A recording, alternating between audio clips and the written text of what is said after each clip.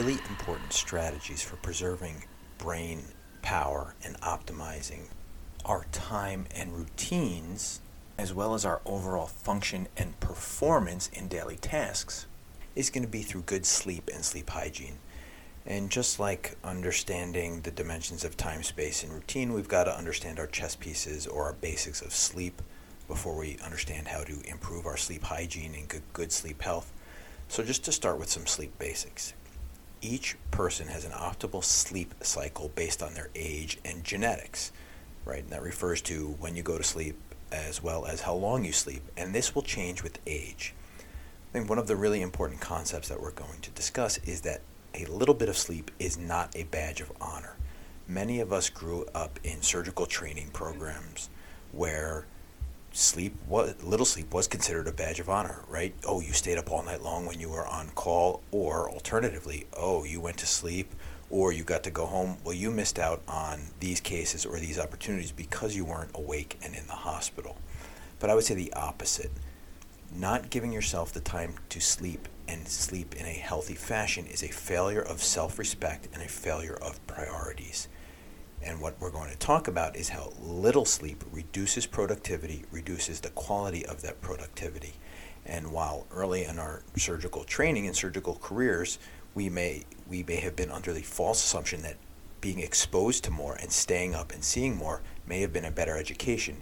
We may have been much better educated if we were well rested and intent on shorter periods of time in the hospital or in hospital-based activities.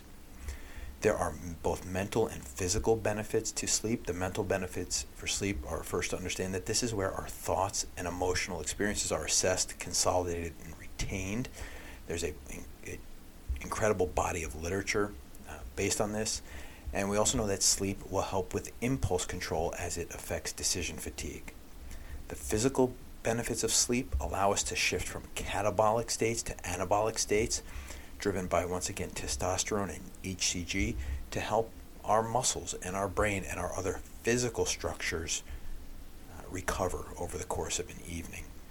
And there's some data to say that 20 to 30 grams of protein intake prior to sleep may improve protein synthesis overnight. I would tell you there's very little data to support that, but there's definitely some circumstantial data to indicate that that may be helpful.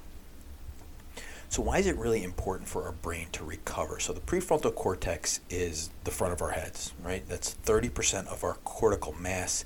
It is the part of our brain that works, quote unquote, hardest during wakefulness, and this is measured by the highest metabolic rate on functional MRI studies.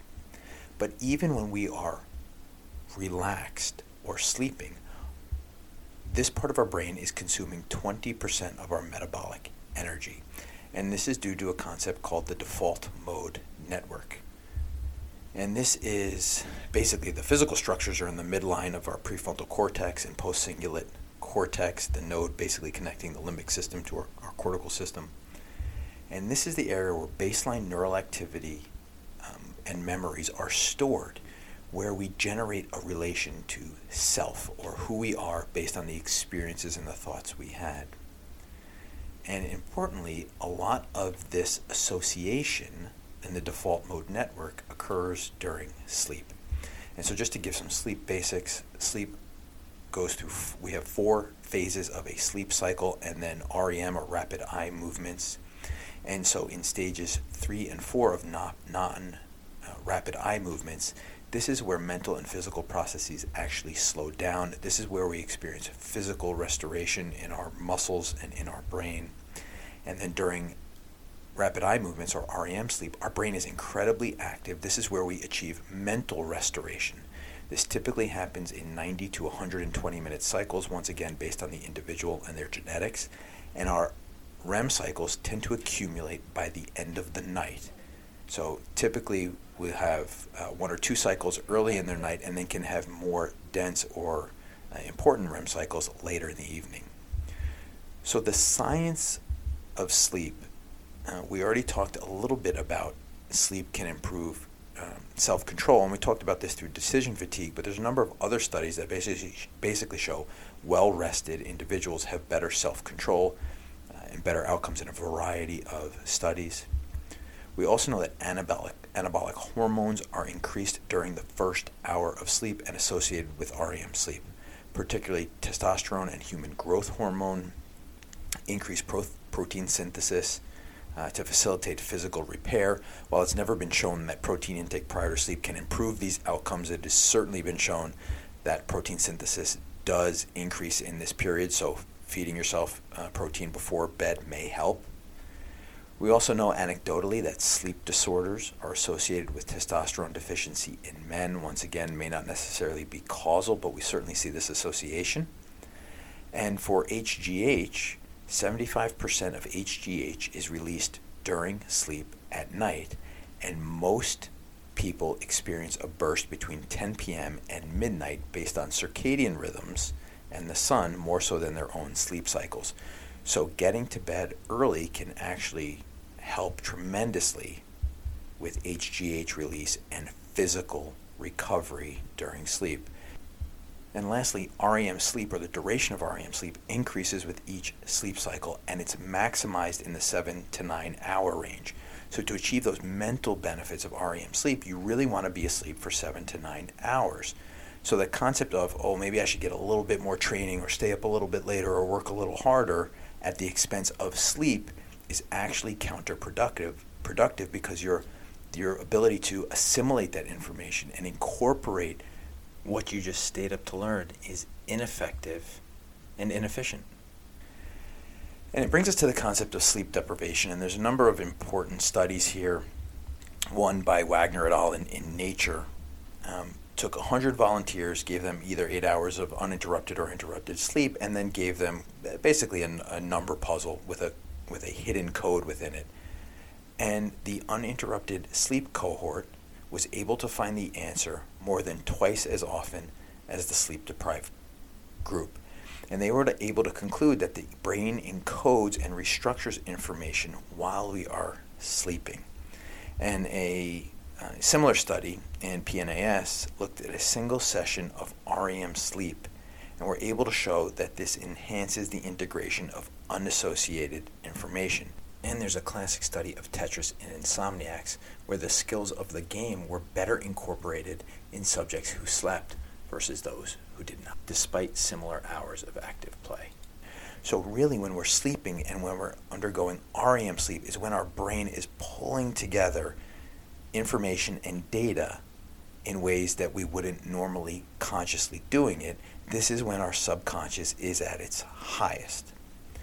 And so it's generally assumed that for demanding and motivating condition, sleep deprivation has little impact, right? And we like to think this in medicine, right? When we're doing complex skills or something that's really interesting or something we haven't seen before, something that's variable, sleep deprivation may have a little impact. But what's important to recognize is that the more and more we do a task, and while it may be complex and interesting this time, the next few times we do it, it becomes less complex, less interesting, and it is much more vulnerable to sleep and sleep deprivation issues.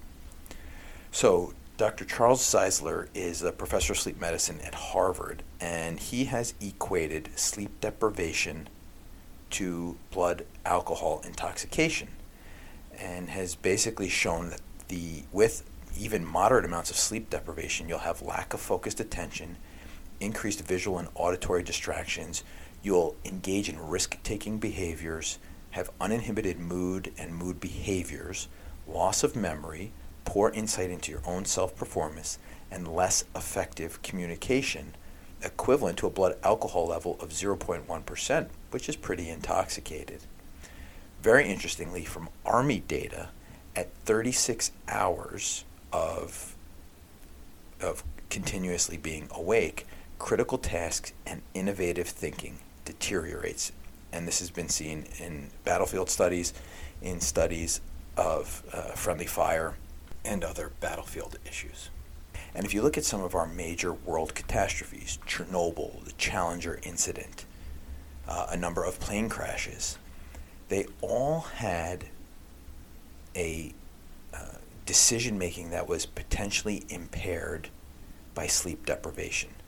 For instance, while they weren't necessarily the exact cause of the incidents, the Chernobyl incident was preceded by poor decision making in the early morning, 2 or 3 a.m. The Challenger incident, once again, a decision made early in the morning or late at night to proceed with launch in poor weather conditions, were not necessarily the cause of these terrible events, but certainly contributed to them. And when we think about sleep and medicine particularly, we know that fatigue can affect performance and performance of physicians. And this can happen in patient care. This can happen in self-injury, where car crashes are much more common in sleep-deprived individuals coming off shifts. And it can also affect mood and burnout. And while we said that sleep varies among individuals and is genetically determined, it does not change with age, and it cannot be trained, but physicians don't believe that, and we don't believe it by our actions. Very few physicians are really aware of their own fatigue and how that impacts their behaviors and their outcomes. And interestingly, things like caffeine or adrenaline or getting pumped up, they can help with alertness, but they don't really help with any of the underlying physiology of sleep and sleep deprivation. Importantly, as many of us know from firsthand experience, sleep deficits can be restored by extended sleeping days. So for instance, you had a long call shift, you worked really hard this week, well, you can make up for it on the weekend and restore yourself to normal thoughts and a normal non-deprived state. Interestingly, individuals have very little ability to determine how sleepy they are or if they have fallen asleep. And this was shown in a paper in the Academy of Medicine, where individuals were more likely to perform critical tasks when tired, and they were less likely to use countermeasure strategies to avoid fatigue when they were tired. So it's important to recognize when we are potentially sleep deprived, because those symptoms or signs may not be readily apparent to us, and we can potentially try to avoid really critical decisions, or we can rely on others to help us make those critical decisions.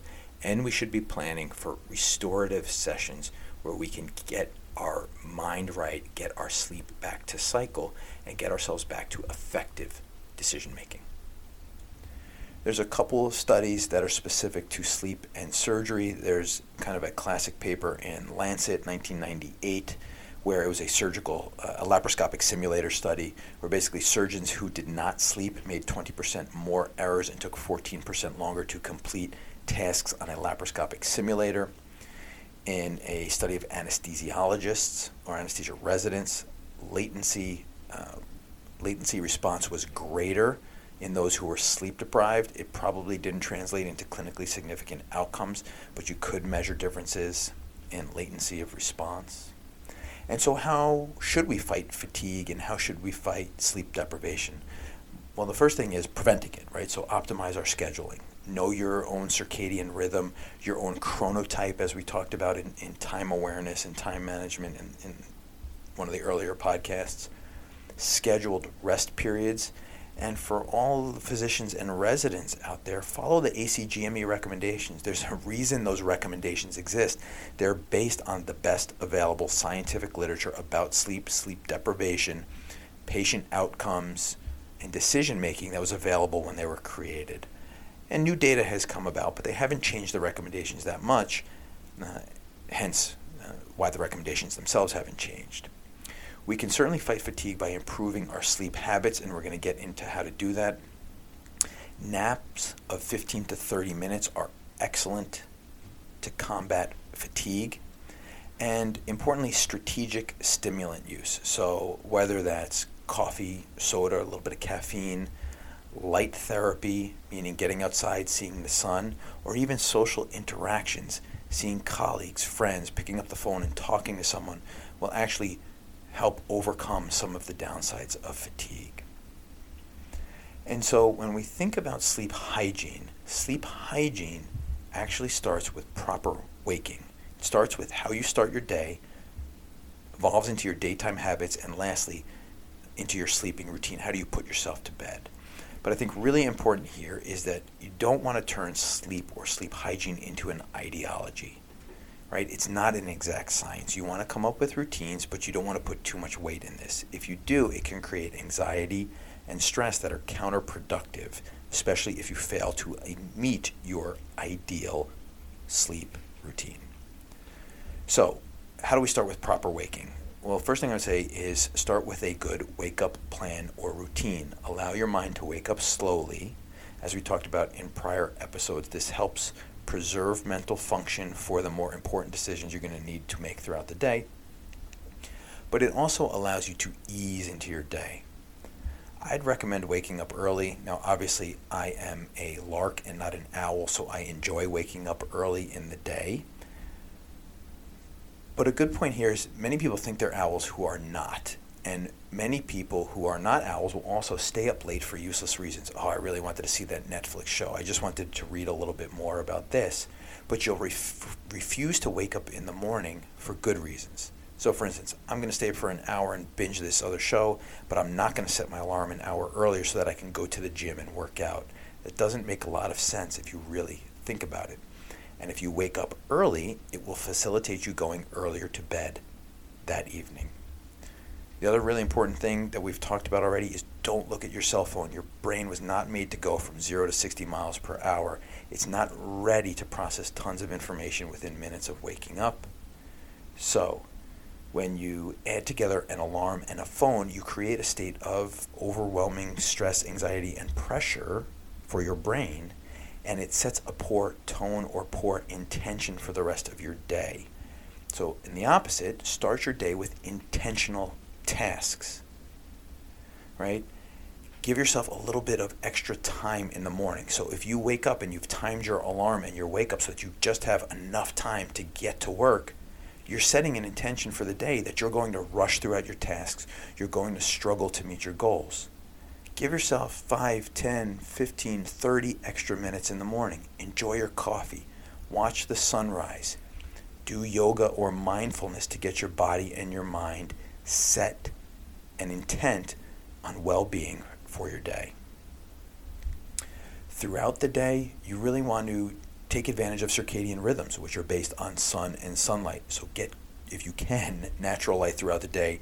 Really hard in the hospital, really hard for surgeons. But try to get as much natural light as you can.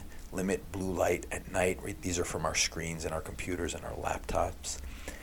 Once again, tough with our lives, but when you can, exercise vigorously, even if it's 15 minutes or half an hour, doing vigorous cardio, getting a little bit of sweat going helps facilitate that circadian rhythm and helps you sleep better at night.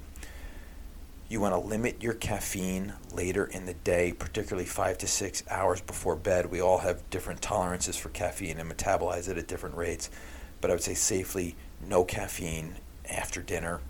That will help you sleep better. You want to limit your alcohol in addition. And while alcohol may hasten sleep onset, it can disrupt sleep at later stages or later cycles for a variety of reasons. Simply, it can make you get up in the middle of the night to have to use the bathroom and disrupt your sleep cycle. You also want to be conscious of what you're eating. So high quality fats and proteins, these are animal fats, nuts, avocados for instance. Prevent the need to eat prior to sleep, which we typically fill with carbohydrates and higher calorie treats, which are not good for us for a variety of reasons. So you want your digestive system relaxed, you want your brain relaxed going into sleep. So eat a good dinner full of high quality fats and proteins. And you want to avoid, if possible, stressful physical and mental activities after dinner. Try to fill that part of your evening with the more mundane. Set your routine for the next day. If you journal, it's a great time to journal or write. It's a nice time to read. It's a nice time to spend time with your kids and your family. And while mid-afternoon naps are totally acceptable, a couple of key points here. You don't want to nap for more than 30 minutes. It will put you into a deeper stage of sleep and will make it more challenging later to fall asleep, and can also make it more challenging for you to wake up and be productive after that nap. And a mid-afternoon nap has been shown in a variety of clinical settings to be as effective as caffeine, or more effective in some circumstances, for achieving good outcomes in fighting off fatigue and poor decision making. And then the last part of sleep hygiene is that you want to end your evening with a routine that facilitates restful sleep. And to go back to the morning, when we wake up before our bodies are ready, melatonin is high and it sets us up for sleepiness throughout the day. So getting good, restful sleep and getting to bed early prevents that melatonin kind of sagginess the following day. So how do we set the mood for sleep? Well, we talked about routine. We talked about time and space. So your bedroom should be set up for sleeping. It should be dark. It should be calming. Minimize your electronics. You want to sleep in sleep clothes, right? We work in our work clothes, so have a sleep routine, sleep clothes that you sleep in. All of this works to set a tone and set an intention and condition ourselves for quality sleep. We really want to minimize electronics. Remember, bed is for two things, sleeping and sex. A good book is a very reasonable thing to bring into your bed, but you don't want to be eating. You want to minimize the amount of TV you watch in bed. And remember that TV and phones emit blue light, which really can affect circadian rhythm and stimulate our brain. There's really good science out there about this, but they're looking at one study that looked at ebook readers, subjects after just 5 days of reading with an ebook versus a paper book. They felt less sleepy, they had longer sleep latency, and they had a 90-minute delay in their melatonin release. And there are a number of, if you like your electronics at night or if you like reading by electronic at night rather than a book, you can now get apps, some of which are free. These apps change all of the time, but some of them are Night Shift, Red Moon. And what they do is they filter out the blue light that comes from your screens and helps facilitate a more healthy sleep pattern. Other things you can do to get for good sleep hygiene is reduce the next day's anxieties. So you can create a to-do list. I would say no more than 3 things that you want to do either as priorities throughout the day, or 3 things that you want to do before you even pick up your phone in the morning. I'm going to do A, B, and C before I delve into the work day. Pick out your clothes the night before. You can do mindfulness exercises. It's a great time to visualize, particularly for surgeons. If you're going to do a big case the next day, visualize what you think is going to happen in the operating room. Meditate. There are great sleep meditation practices and apps, and it's a great time to journal. I've started creating a diary where I have kind of 3 steps. The first is I write a piece of gratitude from the day. I do my to-do list of 1 to 3 things that are priorities for the next day, and then I write a very brief diary of things that happen through the day. I don't write a lot. They're typically bullet points, but things that were particularly insightful or memorable from the day. Sometimes it's something I did with my children. Sometimes it's something I learned from work or an experience I had. But this process not only allowing me to reflect on my day and learn and internalize my day, but it also sets my mind up because it knows after I do this, I'm going to bed. And the last thing I would say is aim to sleep between 8 and 10 p.m. at night. This is when our HGH impulses are the highest. It maximizes our REM sleep for later in the night, 7 to 9 hours from now. And obviously this is based on your individual schedule and how you wake up and your own cycle. But these are really important things to consider. And in the book Essentialism, Greg McKeown talks about protecting the asset. And our best asset is ourselves. And in the beginning of this podcast, we talked about our brain and brain power as a great asset. But our entire body can be considered the asset. And the real challenge for many of us, particularly in the fields we are in, is not working overly hard. How do we step back and allow our body and mind to recover and rest so we can be maximally efficient the next day? And one of the great points that Greg McKeown brings about is we know the 10,000 hour rule from Malcolm Gladwell's book, right? Yes, purposeful time is important, but one of the secondary outcomes from those original studies was that the second most distinguishing feature between the expert violinists and all others was the amount of sleep they got. Experts slept more at night. Experts napped during the day. They were fully charged. They were ready to work and perform when it was their time. And so these are all ways we can protect our asset. And the last thing I would say is talk about these things with your colleagues in medical In medical realms, we should be talking about these things in grand rounds. In corporate realms, bring about them in meetings and board meetings, right? But greater creativity, enhanced productivity, all happen with improved sleep hygiene. In addition, it actually improves healthcare costs, and all of those things can affect the bottom line. So if you don't buy into the mindfulness portion of good sleep hygiene and the kind of soft data about brain power and efficiency, maybe the fact that this will improve your fiduciary outcomes through better creativity, productivity, and lower costs, maybe this is the reason to consider good sleep hygiene for yourself and for your colleagues. So to wrap up this episode, what I would say the important points here are: brain power is underappreciated and often underutilized. We should learn to recognize and try to avoid decision fatigue through good habits and good routines. We want to learn how to tap into the power of the subconscious. How can we use that loose processing in our brain to help us achieve better solutions than we could through powering through conscious thought? And sleep is a key to our maintaining our brain power, right? We talked about myelination in that transition from type 2 to type 1 learning. But the streamlining of our processes and the streamlining of our routines occurs at night. And sleep deprivation influences our ability to make quality decisions. And lastly, protect our asset, protect ourselves by understanding brain power and sleep. Thanks for listening. And so in the first few episodes here, we discussed time, space, routine as the first dimensions that we need to understand and master, and how brain power and sleep are part of optimizing those dimensions. In the next few episodes, we're going to talk about the dimensions of self, particularly physical and mental well-being. How do we generate our concept of self, purpose in life, burnout, and we'll touch on meditation, mindfulness, and a variety of other interesting topics.